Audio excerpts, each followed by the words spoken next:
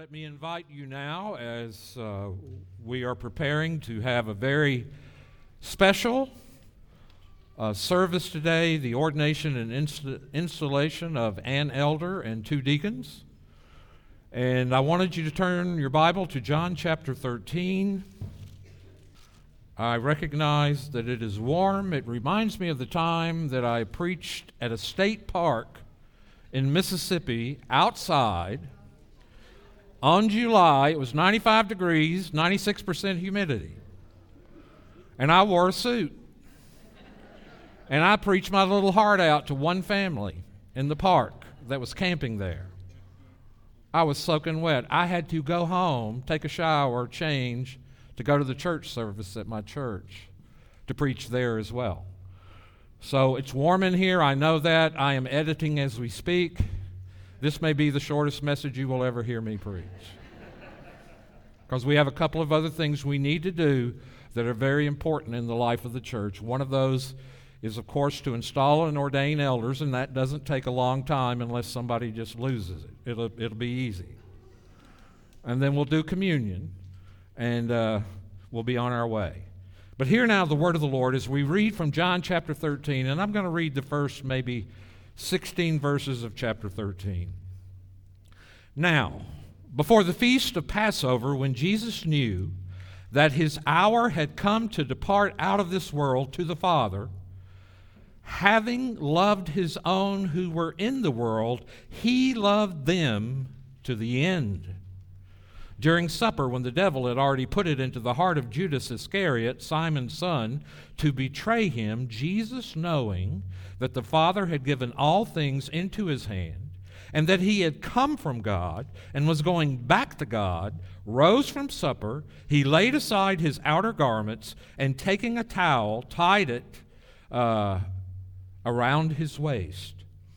Then he poured water into a basin and began to wash the disciples' feet and to wipe them with the towel that was wrapped around him.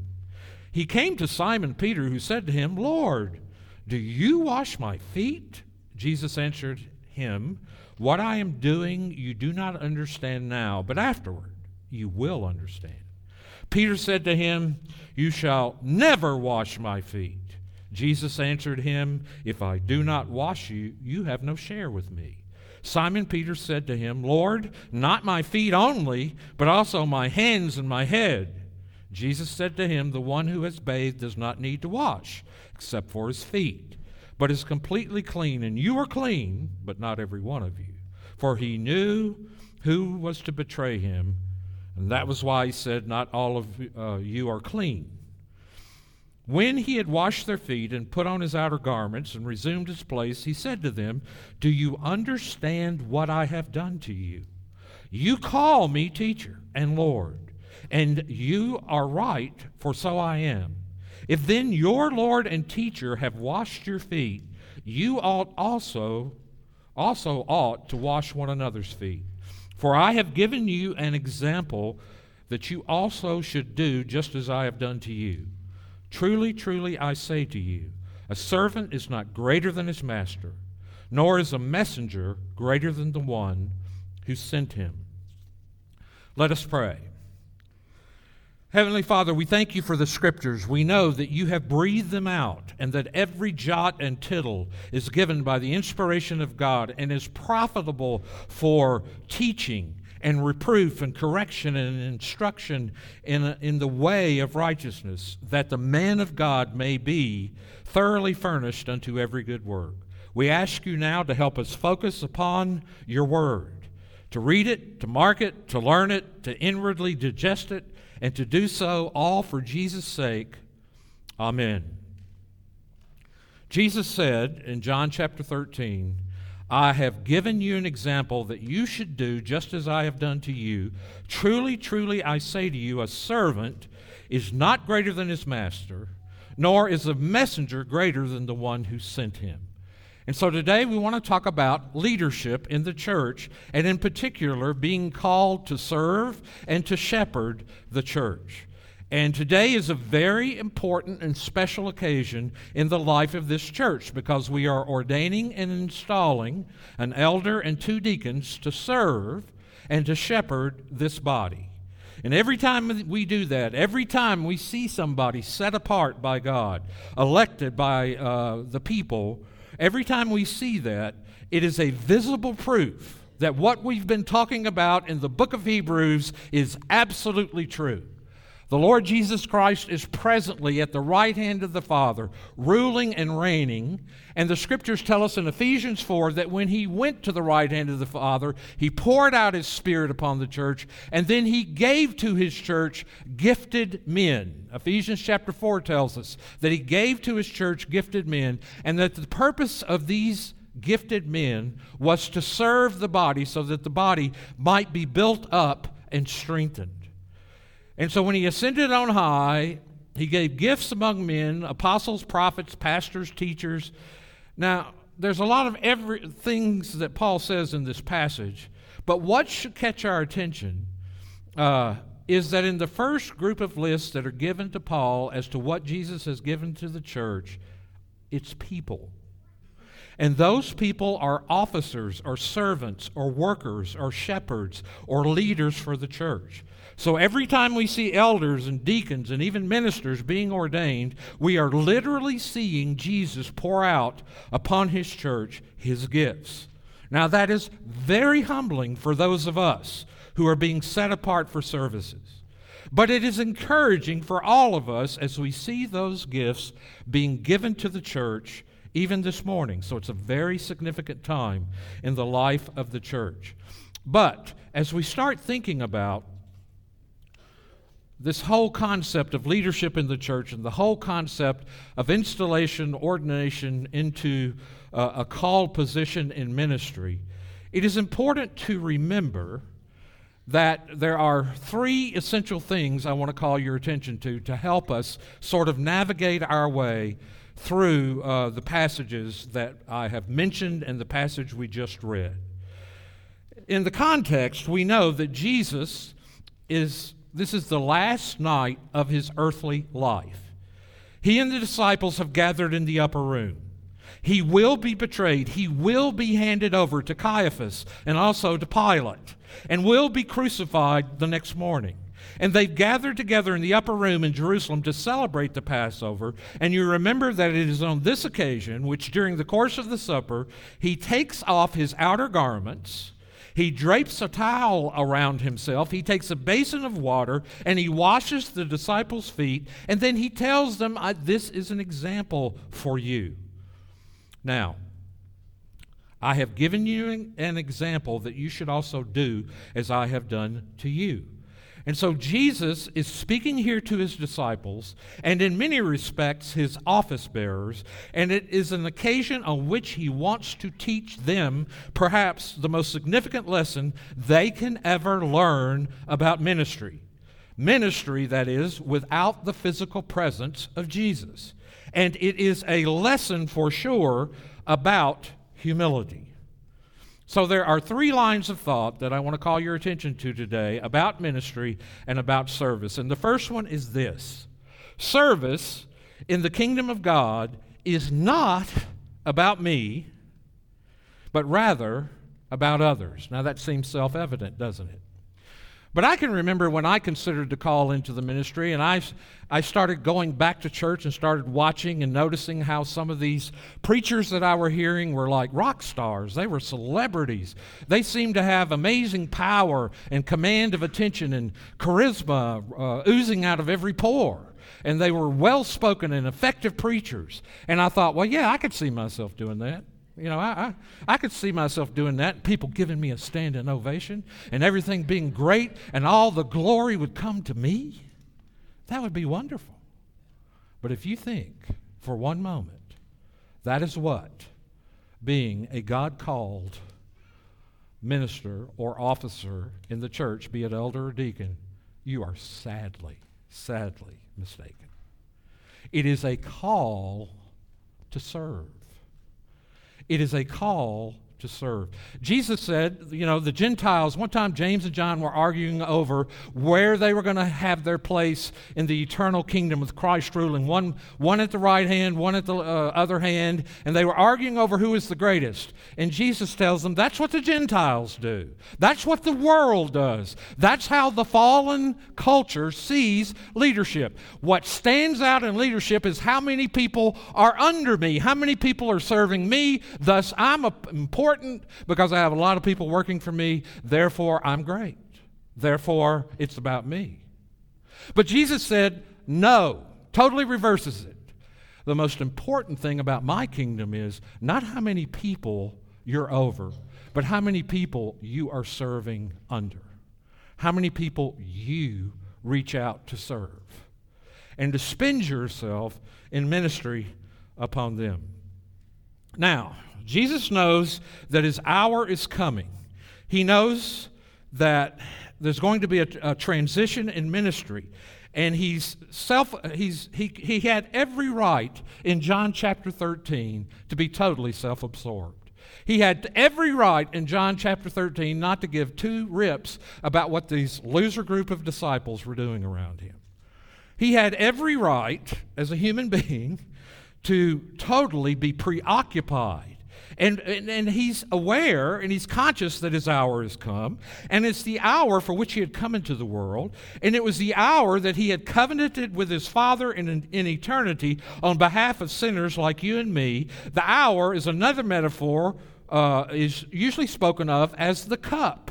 Let this cup pass from me, a cup which he must drink, just as now he drinks the Passover cup. It was a cup that he too would have to drink, a cup that the prophets of the Old Testament have spoken of as a cup of bitterness, a cup of wrath and anger against sinners, and he will drink it. His hour has come, but not just come, but he knows that it's come. He's self-aware that it's come. He is now almost preoccupied with the thought of mission, of his purpose. This is why he had come into the world, and he had come into the world to save sinners. He had come into the world in order to be a servant. He had come into the world in order to give himself on behalf of others. He had come in the world in order to die, in order to go to the cross and bear our sins, the sins of his people, and to drink the cup of God's wrath. And his hour had come, and he knew it. And it's almost as though now the dark cloud has come and moved from the horizon and now seems to be enveloping everything. Soon, this night, in a few hours, he would go to Gethsemane. And he will say these words, Father, if it's possible, let this cup pass from me. Nevertheless, not my will, but thy will be done. His sweat, as it were, Luke tells us, was like great drops of blood falling to the ground. You would understand, you would perfectly understand if Jesus would now be so preoccupied as to not even consider the needs of his disciples. You would talk about somebody being under pressure and under stress. You would perfectly understand if this was a personal time for Jesus. You would perfectly understand if he was to say, I'm too busy now, I'm too preoccupied with your small, tiny, peripheral concerns. This must now be my time. We understand that. If you read the gospel, we'd say, yeah, I perfectly get it. I perfectly understand that. But foot washing? Foot washing? I'm not sure I understand that.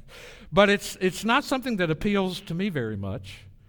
And I'm grateful that I have feet. It's not something I think a lot about until they hurt. But you'd understand in the Gospels, he could easily look over to the guys and say, look, there's not going to be any foot washing tonight. It's too hot in here. It takes too much time. It's too messy. Let's skip the ritual. Let's just get straight to the point. But he does it because he wants them to have a living image and a living picture of what servanthood means, and that he, the greatest person to ever grace the stage of planet Earth, takes the form of a menial, lowly servant, a slave, a bond slave.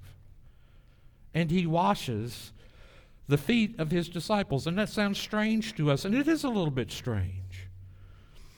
And, he could probably say, well, I know what the convention is, but no foot washing tonight. I'm too preoccupied with myself.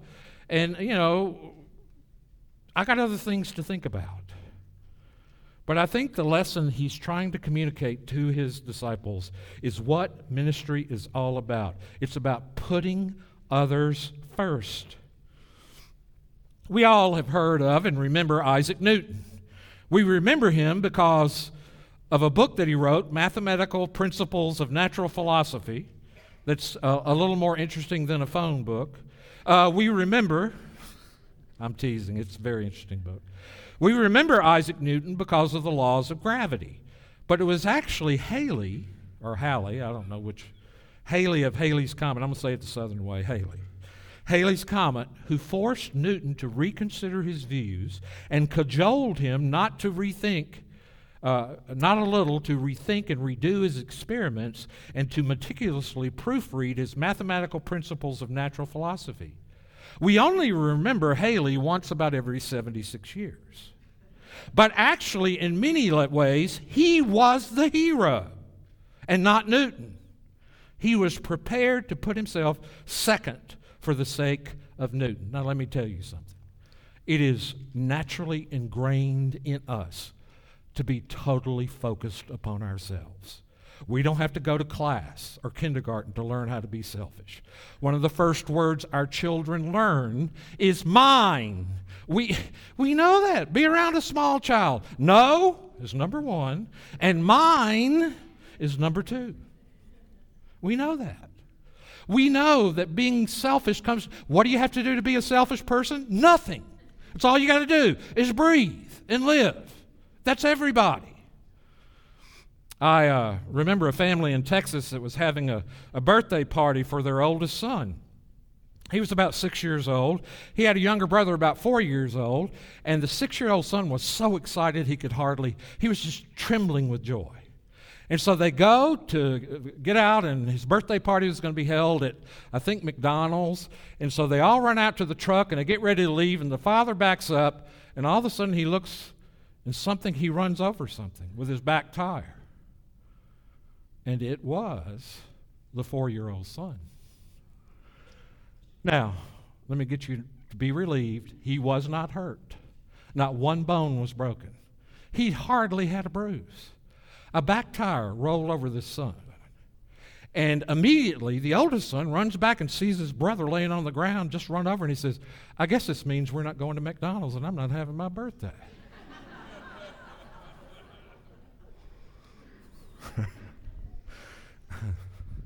You see how ingrained it is? Now, children don't hide it. We adults, we're a little more sophisticated about it. But what's in it for me? And to serve the church, if you're ever going to serve the church, and you're ever going to understand what ministry is all about, it is not about the glorification of me. It's about others. And you've been elected to an office. And it's about ministry, and it's about ministry to others. And it will involve a fair degree of thinking about the needs of other people. Jesus said, I've given you an example that you should do as I have done to you. What does it mean to be like Jesus? It means to put others first. The second thing is service in the kingdom of God is about enduring, self-giving love, loving the unlovely. And I'm going to do this quickly because of the context of heat. Loving the unlovely. I want to tell you something about what the church is and what the church is not. The church is not a museum. The church is not a museum full of plaster saints. What the church is a mass unit on the battlefield. And people are getting wounded and people are getting hurt. The church is like an emergency room where people are brought in broken and scarred and hurt, and their lives are totally wrecked, and they made decisions which are obviously poor, and they're in the worst kinds of situations. And if you're going to be involved in leading any kind of ministry or church, you got to get down and dirty with that.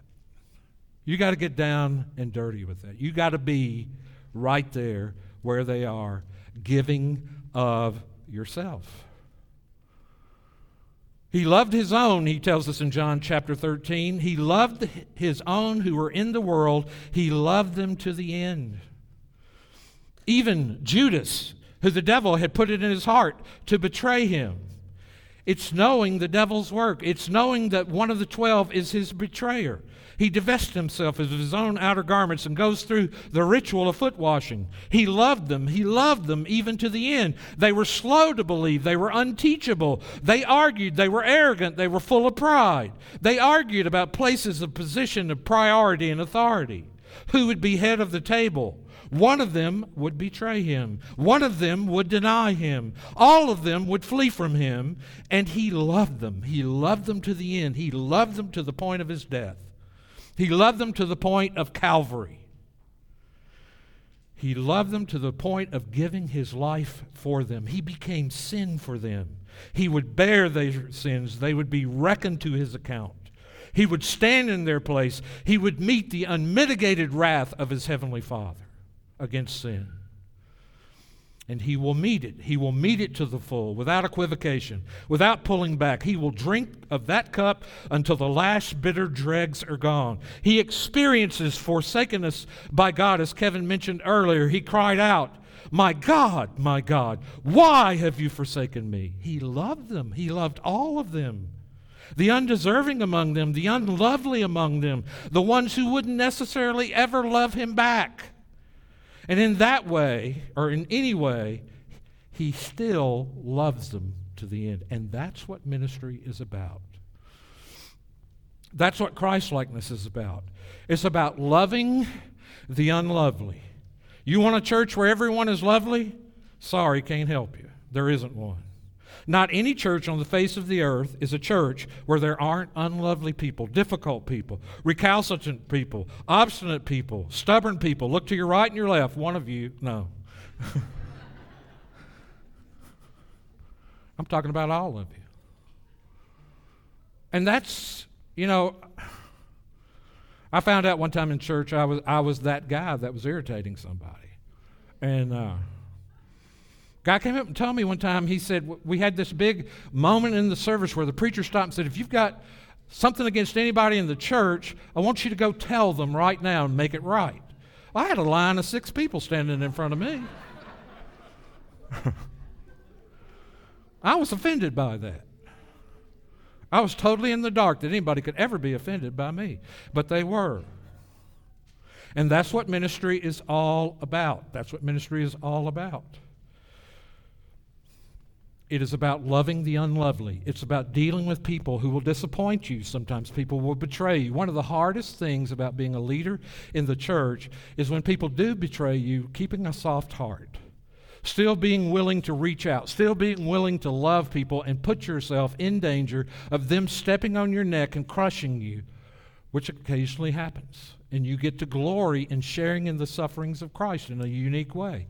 But that's ministry. That's what it's about. And thirdly,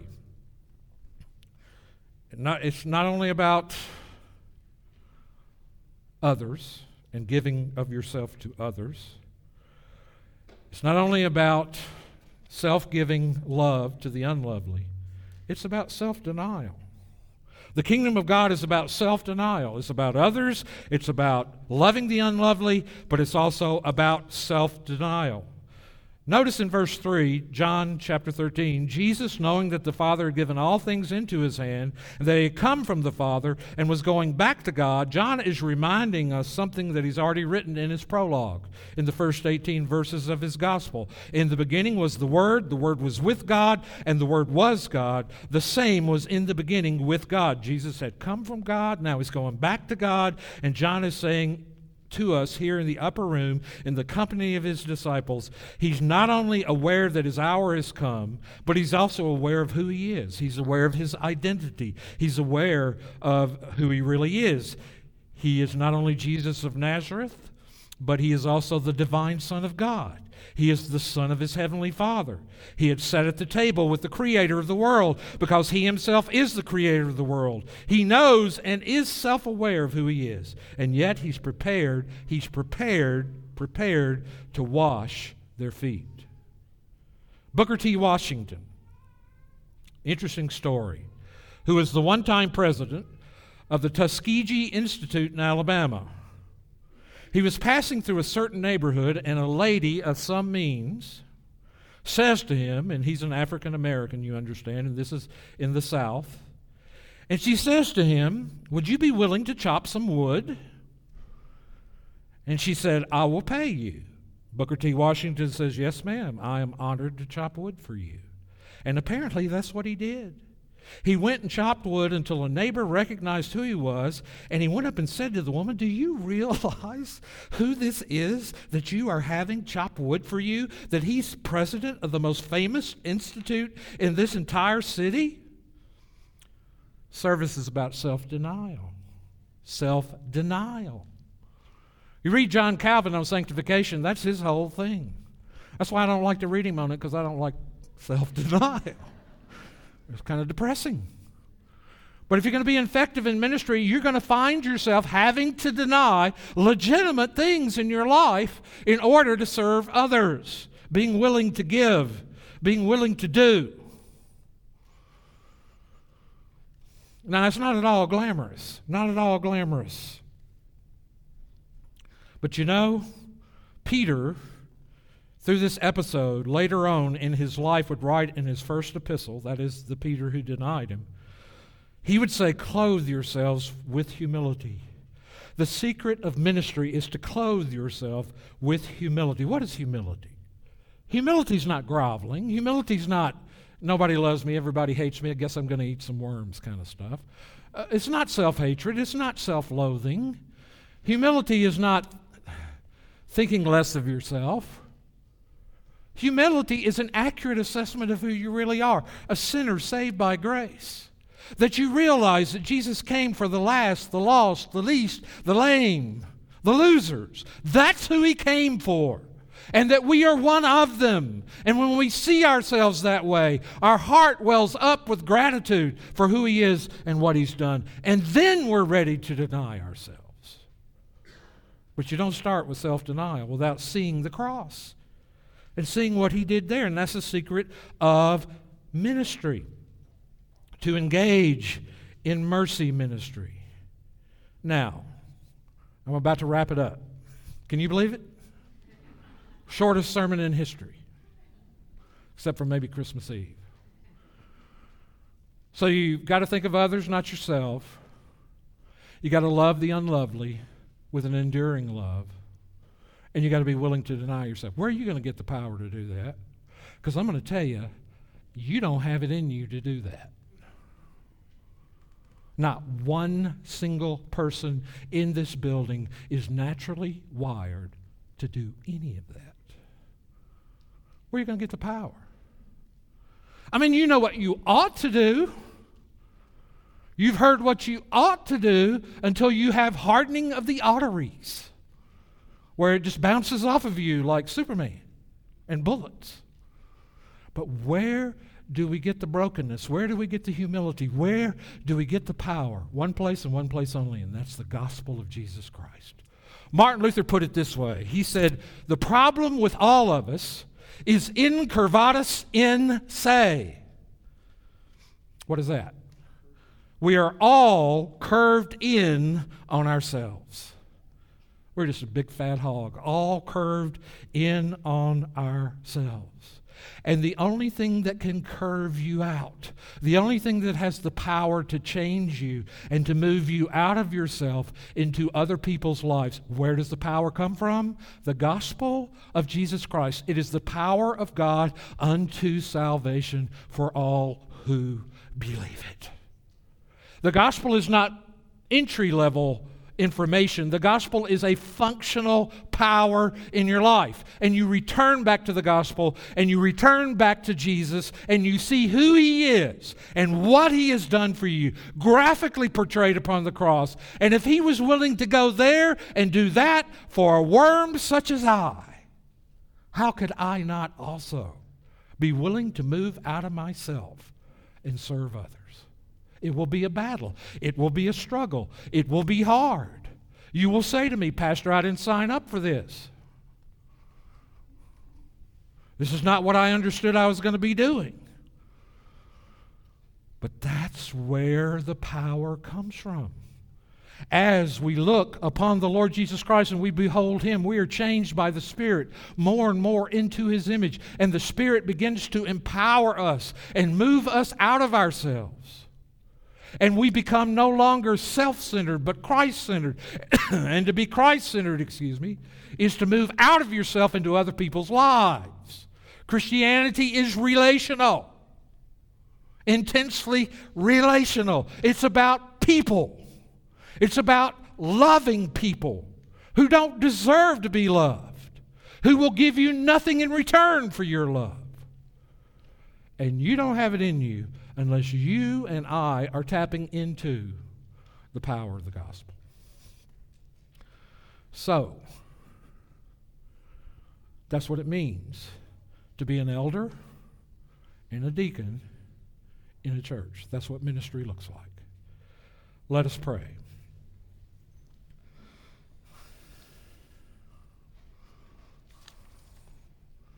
Father, we thank you for your word.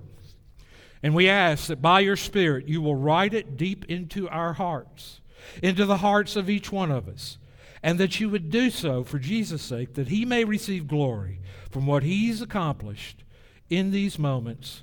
And we pray in Jesus' name. Amen.